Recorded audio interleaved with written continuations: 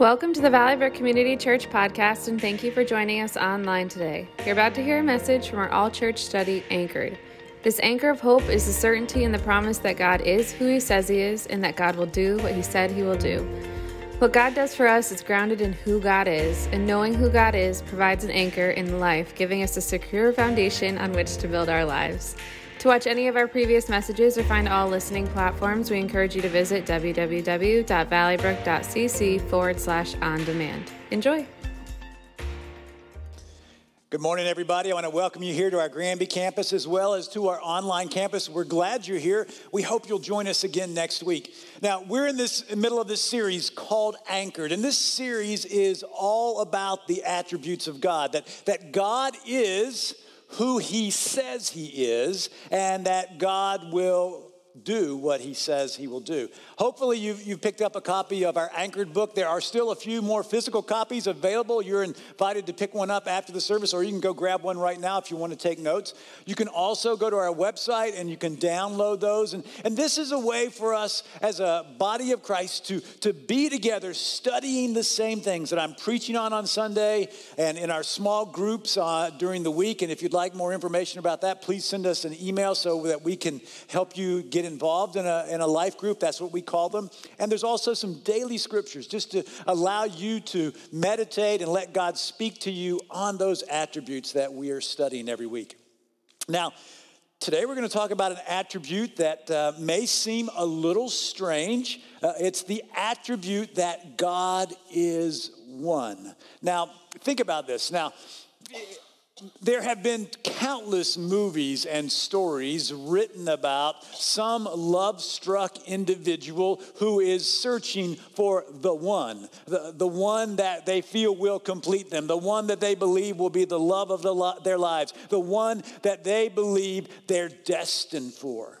So we understand that concept of looking for the one, but today we're going to be talking about the fact that there is one God. There's only one true God. And this is an attribute that we need to study because it's essential to us and our faith as followers of Jesus. So we're going to look first in the book of Deuteronomy, and we're going to read one of the most important verses in Scripture.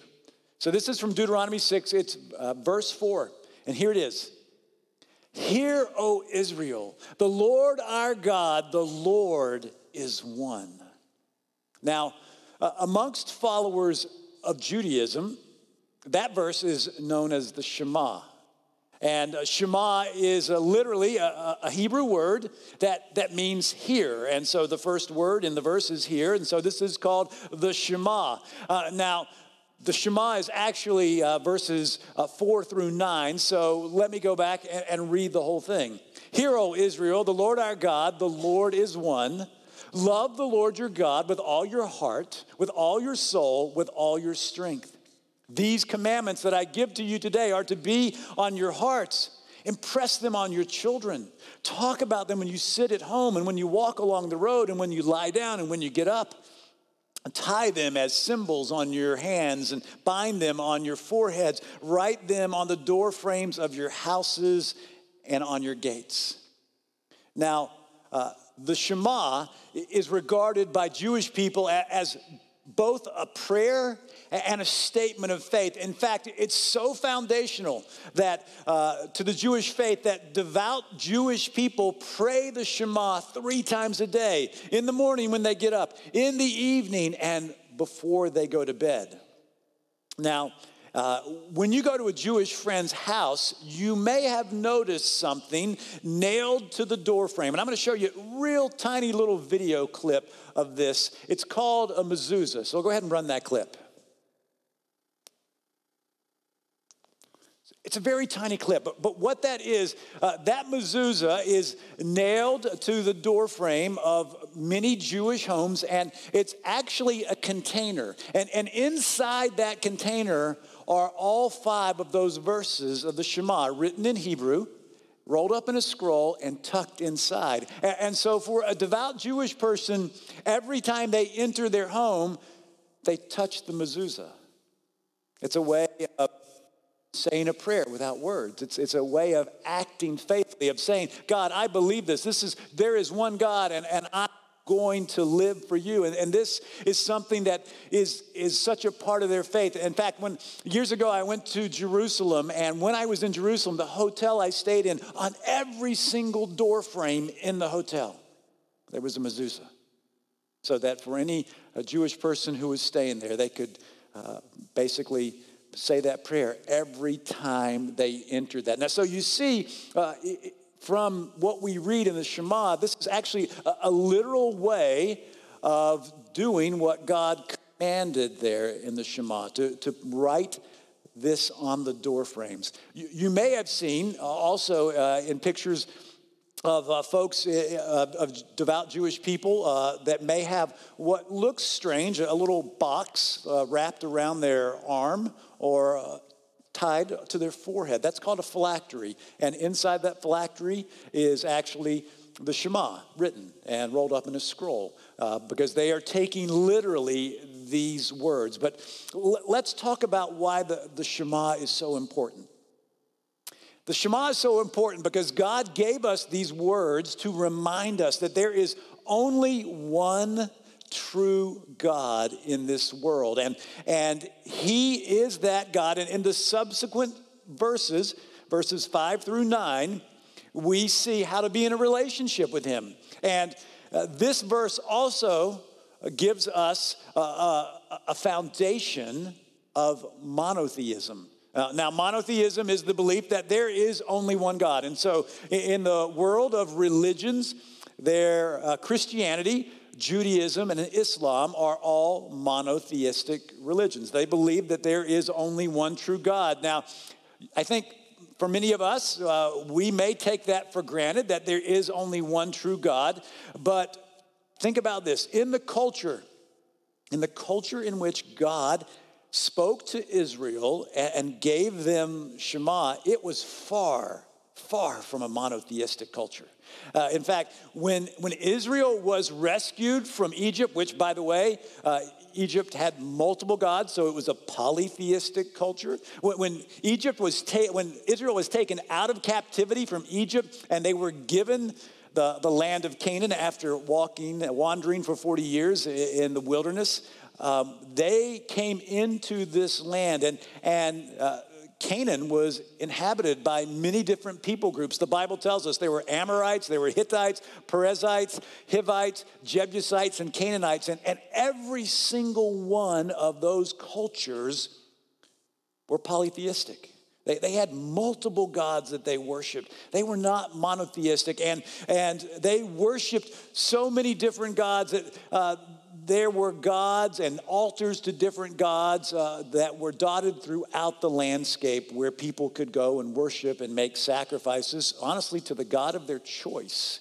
And when you read the history of Israel in the Old Testament, you know, it's actually pretty clear that some of the Israelites also struggled with a belief of monotheism. In fact, they began to absorb and began to worship the gods of all the other people groups in the land of Canaan. And they struggled with the idea that there was only one God, because for them, in those other cultures, there was a fertility god that would bless the land or provide you with children. There was a God who would bring rain for your crops. There was a God that would protect you, and on and on and on you go. And so you see in these cultures that this was attractive to people, and it pulled them away. And in Scripture, God talks to his people, and he actually says that when they worship these other gods, these false gods,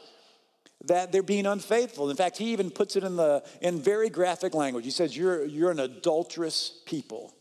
You're having an affair with other gods instead of knowing that I am the one true God. Now, one scholar points this out.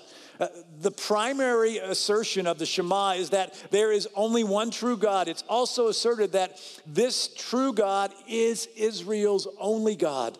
The Israelites should acknowledge no other God The Lord, Israel's God, cannot be known or acknowledged in many forms like the Canaanite gods could be. Neither can the Lord be identified with any heathen god syncretistically. There is only one Lord, and alone he is God. And so Israel's God loves them and has entered into a covenant relationship with them where he says, I will be your God and you will be my people. So what we understand is true for the Israelites. It's also true for followers of Jesus, for Christ followers. Now, the Apostle Paul, remember this, he was a convert out of Judaism to become a follower of Jesus. And so in his own writings in the New Testament, we see how he talked about his perfectionistic tendencies. He was very compulsive about keeping the Jewish law. In fact, he referred to himself in one of the letters in the New Testament as a Hebrew of Hebrews.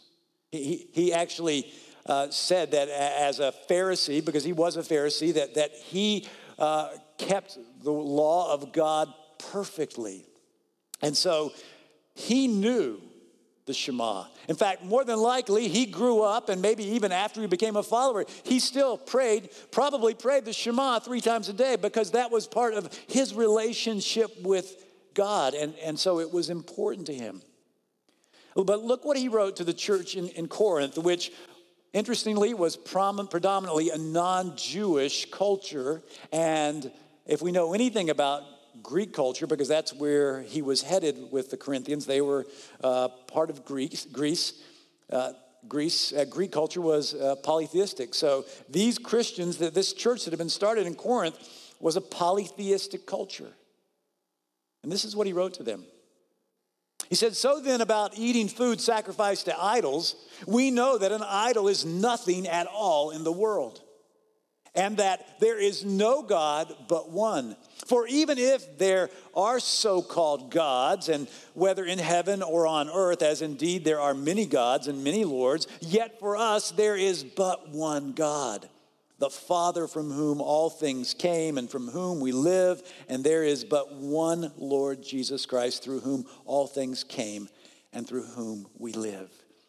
So he's saying, listen, I understand you live in a culture where there are temples on every corner and you can go and worship one of those gods, and that's the culture you live in. And he was actually talking specifically to them about people who struggled with should they eat meat that had been sacrificed to a pagan god and now was for sale on the street. And so ultimately he says, listen, you don't want to cause somebody to stumble, so be careful not to cause them to stumble. But here's what he's saying. He's, listen, I know that there's all these gods, lowercase, that they're out there, but there's only one true God. And that's the God that you're supposed to worship. That's the God who desires to be in a relationship with you. Now, Paul was talking about this one true God in the first century. So what about us here? 20 centuries later, in the 21st century. There are polytheistic religions today that believe in many gods. Hinduism, for instance, does that. Also, some would say Mormonism does that. But the biggest temptation, I think, in our culture today is to worship other gods that are found in our culture. The gods of our culture. And they can be people and they can be things. Think about it. Think about the way our culture worships sports figures and entertainers. Think about how our culture worships leaders, some politicians, sometimes successful people, sometimes religious leaders. And while Christ followers are supposed to live in the world but not embrace the culture of the world, some of us struggle to not embrace the ways and the culture of this world that we're immersed in. And we worship things and sometimes people that we're not supposed to, because there's only one true God to whom we're supposed to worship and be in a relationship with. So, therefore, we see why the truth of this scripture is so important to us. There is only one true God, and that is the God who deserves all of our love, all of our worship, all of our attention, all of our devotion. Now, Some of you are probably thinking, if there's only one true God, why do we Christians talk about God the Father, God the Son, and God the Holy Spirit? It's a good question. So let me answer that. Let's talk about what in Christianity we call the Trinity. And the doctrine of the Trinity is a unique doctrine, belief of Christians. And it is a distinct belief. Now, if you go and open your Bible and search for the word Trinity, you're never going to find it. The word Trinity doesn't exist in Scripture. But the word Trinity has come to describe the Christian belief that there is one true God who reveals himself to us in three distinct persons. The person of the Father, the person of the Son, and the person of the Holy Spirit.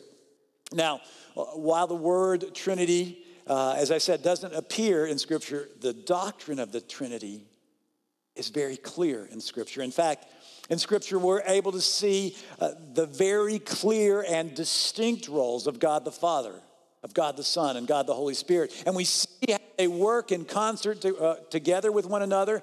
And the Bible gives us a clear and defined picture of what God the Father does, which is different from what God the Son and God the Holy Spirit do.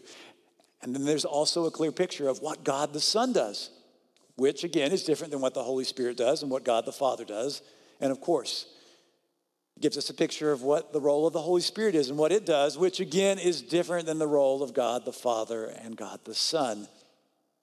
So, while we've spent a lot of time looking at the testimony that there is one true God, we see that the Bible tells us about the triune God. So let's look at this. And as we do, we're going to look at the testimony of those who give us that testimony in Scripture. But the most important testimony that we have to remember and focus on is the testimony of Jesus. And so I think all of us are familiar with what the greatest commandment is. Jesus was approached by a teacher of the law, and he was asked, "Teacher, what is the greatest commandment?" And we all can rattle off, actually, those verses that we read in the Shema, but in the Gospel of Mark, Jesus answers.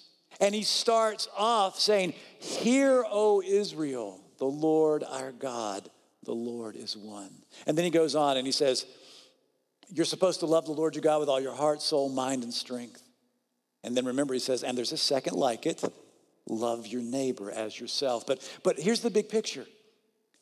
In the Gospel of Mark, we see Jesus affirming that there is one true God, recognizing that he is part of the Trinity, but saying that there is one true God. He knew this, he recognized this, he testified that. And throughout Scriptures, we see the testimony of others. We see Moses testify to it. We see the prophet Isaiah speak to it on numerous occasions. And both the apostles Paul and James speak to the fact that there is one God. But while there is one God, we also see Scripture that tells us the doctrine of the Trinity.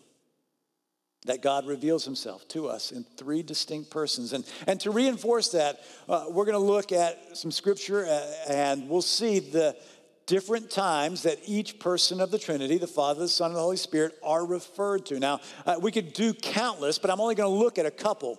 On numerous occasions, we read about God the Father, and which we understand is the name that Jesus used. Remember, when he was asked by the disciples, how should we pray? How does he start the prayer? Our Father who art in heaven. And we see, as we saw just a moment ago in the passage from Corinthians, that Paul talks about that there is one God the Father from whom all things come and through whom all things live. And John and Paul also speak to us about the divinity, not just of God the Father, but also of God the Son and God the Holy Spirit, telling us that God is present to us as Father, Son, and Holy Spirit. Now, there are many scriptures that talk about the Trinity and the distinct and individual nature of the Father, the Son, and the Holy Spirit. But let's look at the baptism scripture that's recorded in three of the four Gospels. In Mark's Gospel, this is what we read. At that time, Jesus came from Nazareth to Galilee and was baptized by John in the Jordan. Just as Jesus was coming up out of the water, he saw heaven being torn open and the Spirit descending on him like a dove. And a voice came from heaven, "You are my Son with whom I love. With you I am well pleased." So there we see, in that short amount of scripture about Jesus' baptism by John the Baptist, we see that Jesus is present. We see the Holy Spirit descends on Jesus, and we hear the voice of God the Father say, "This is my Son with whom I am well pleased." We see the distinctive relationship that these three persons of the Trinity have, and we see the interconnectedness of how they relate to one another.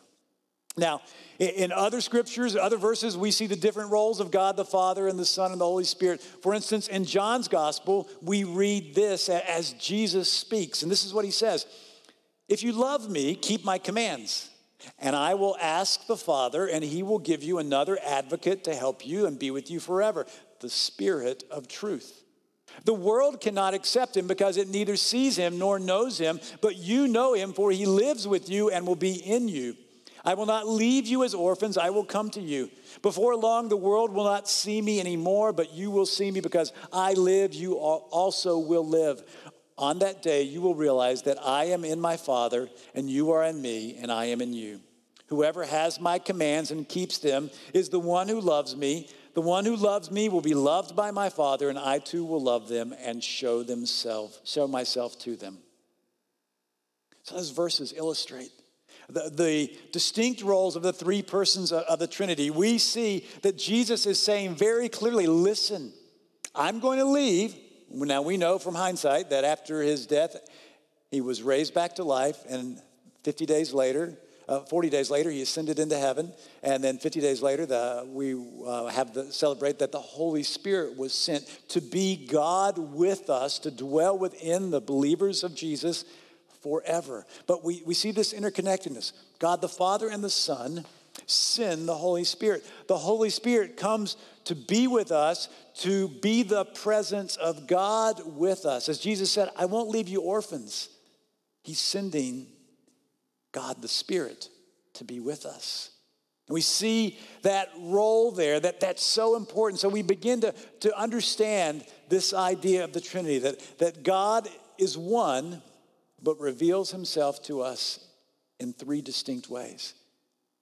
God is our creator, he is our provider, and he is our redeemer. Now, knowing all this is helpful for us to understand who God is and how God relates to us. But we have to ask ourselves, what is our response to the one God? How are we going to respond? Well, let's return to the Shema. And again, I'll read it in its entirety. Hear, O Israel, the Lord our God, the Lord is one. Love the Lord your God with all your heart, with all your soul, with all your strength. These commandments I give you today are to be on your hearts. Impress them on your children. Talk about them when you sit at home and when you walk along the road, when you lie down and when you get up. Tie them as symbols to your hands. Bind them on your foreheads. Write them on the doorpost of your house and on your gate. Now, translators will go back and forth translating that first word as either hear or listen. And so one scholar gives us some insight into how the Israelites understood the Shema and how they responded. He writes, "Listen, O Israel, does not simply mean to let sound waves enter our ears. Instead, the word listen means to allow the words to sink in, providing understanding and generate a response. In other words, in Hebrew, hearing and doing are basically the same thing. But how should Israel respond to hearing that the Lord alone is their God?" Now, he writes, love the Lord your God. In this context, love isn't simply that warm, fuzzy, emotional energy we feel when we like someone. The Bible actually tells us that love is action. You love someone when you act in loyalty and faithfulness to them. So for Israel, to love meant faithful obedience to that covenant relationship that had been established with God. Those terms are the laws and the commands that make up the body of the Old Testament. And obedience to those laws was never about legalism or trying to earn God's favor. Obedience in the Old Testament is about love and about listening. If an Israelite loves God, it will make it easier to listen and absorb God's teaching and guidance. And this is why the words listen and love are so tightly connected in the book of Deuteronomy. So think this through. I mean, as children, oftentimes out of our desire to love our parents, when our parents ask us to do something, we do it, we obey. Why? Out of love, out of a loving relationship. And so that's the idea here, that listening is doing. Listening is loving and following God. So if that's how the Israelites understood what the Shema meant, isn't that how we should understand what it means? Our response to knowing that there is one true God who reveals himself to us as Father, Son, and Holy Spirit should result in us not just hearing what the Shema says, but doing what it says. And isn't there some other place in Scripture where it tells us that? The brother of James, the brother of Jesus, James, said these words. He said, don't just listen to God's word. You must do what it says. Otherwise, you will only be fooling yourselves. So, if we just listen to God's word, if we don't do it, we're fooling ourselves. If we're just listening to God's word and not doing it, we're really not in a relationship with God. We're not following what he says. So what would it look like if we did what the Shema says to do? We would love the Lord their God with all of our heart, with all of our soul, with all of our mind, with all of our strength. And if we love God with all that we are, that would be a supreme kind of love where we would put God at the pinnacle of our lives. And we would let everything else fall in its appropriate place with God at the supreme place in every part of our lives. After all, what do those latter verses of the Shema describe? It looks like that we're supposed to live our lives loving God and following the commands. It's supposed to be always on our hearts. We're supposed to teach it to the next generation. And when the Shema talks about taking these commands with us, talking about them at home and as we walk along the way, as we get up and get down, it's telling us that we should do whatever it takes to follow God, to live our life, to stay connected with him forever in a relationship. So with that in mind, we have to ask ourselves some questions. If you believe that there's one true God and you're loving God with all that you are you placing him above all other things?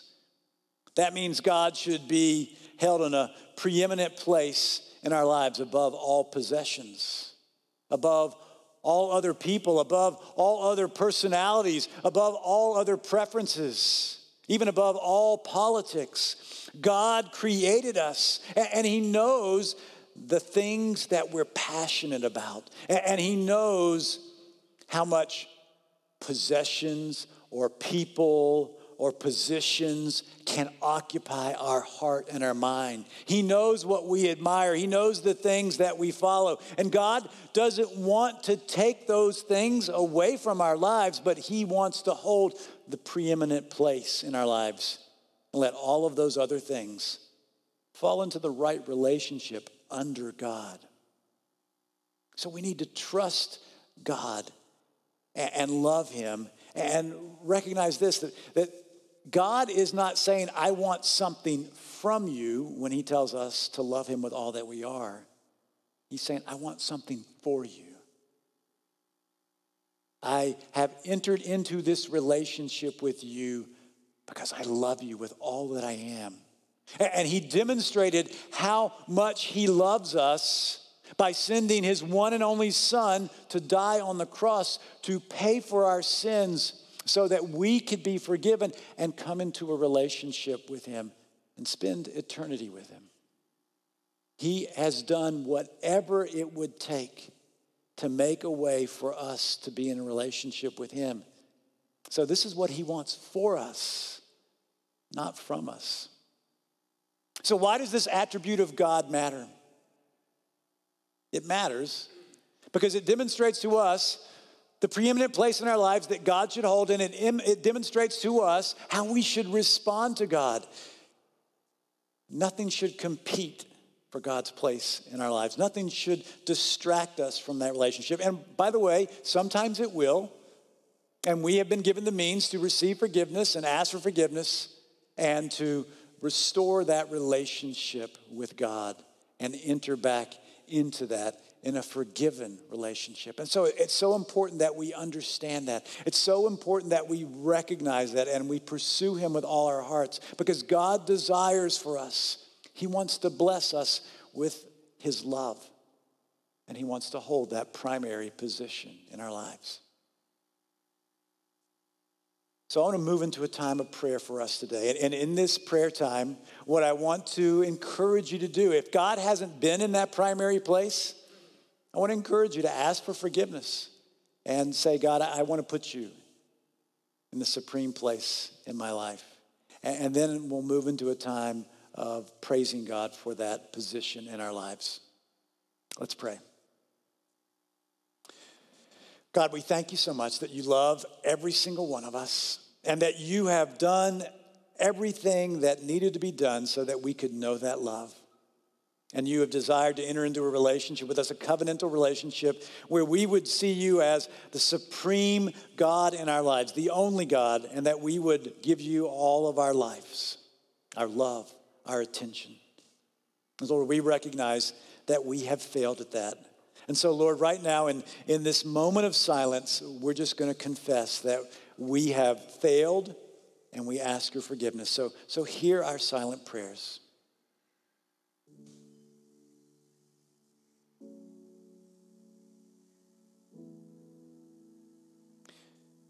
God, we thank you that you have made a way for us to receive that forgiveness, that you offer it to us and that we can be washed clean from our sins. And so now, Lord, we praise you that you are the one true God to whom we want to give all of our allegiance and all of our attention. And we commit to following you as the one and only God in our lives and in this world. And we pray this in the name of your Son, Jesus Christ.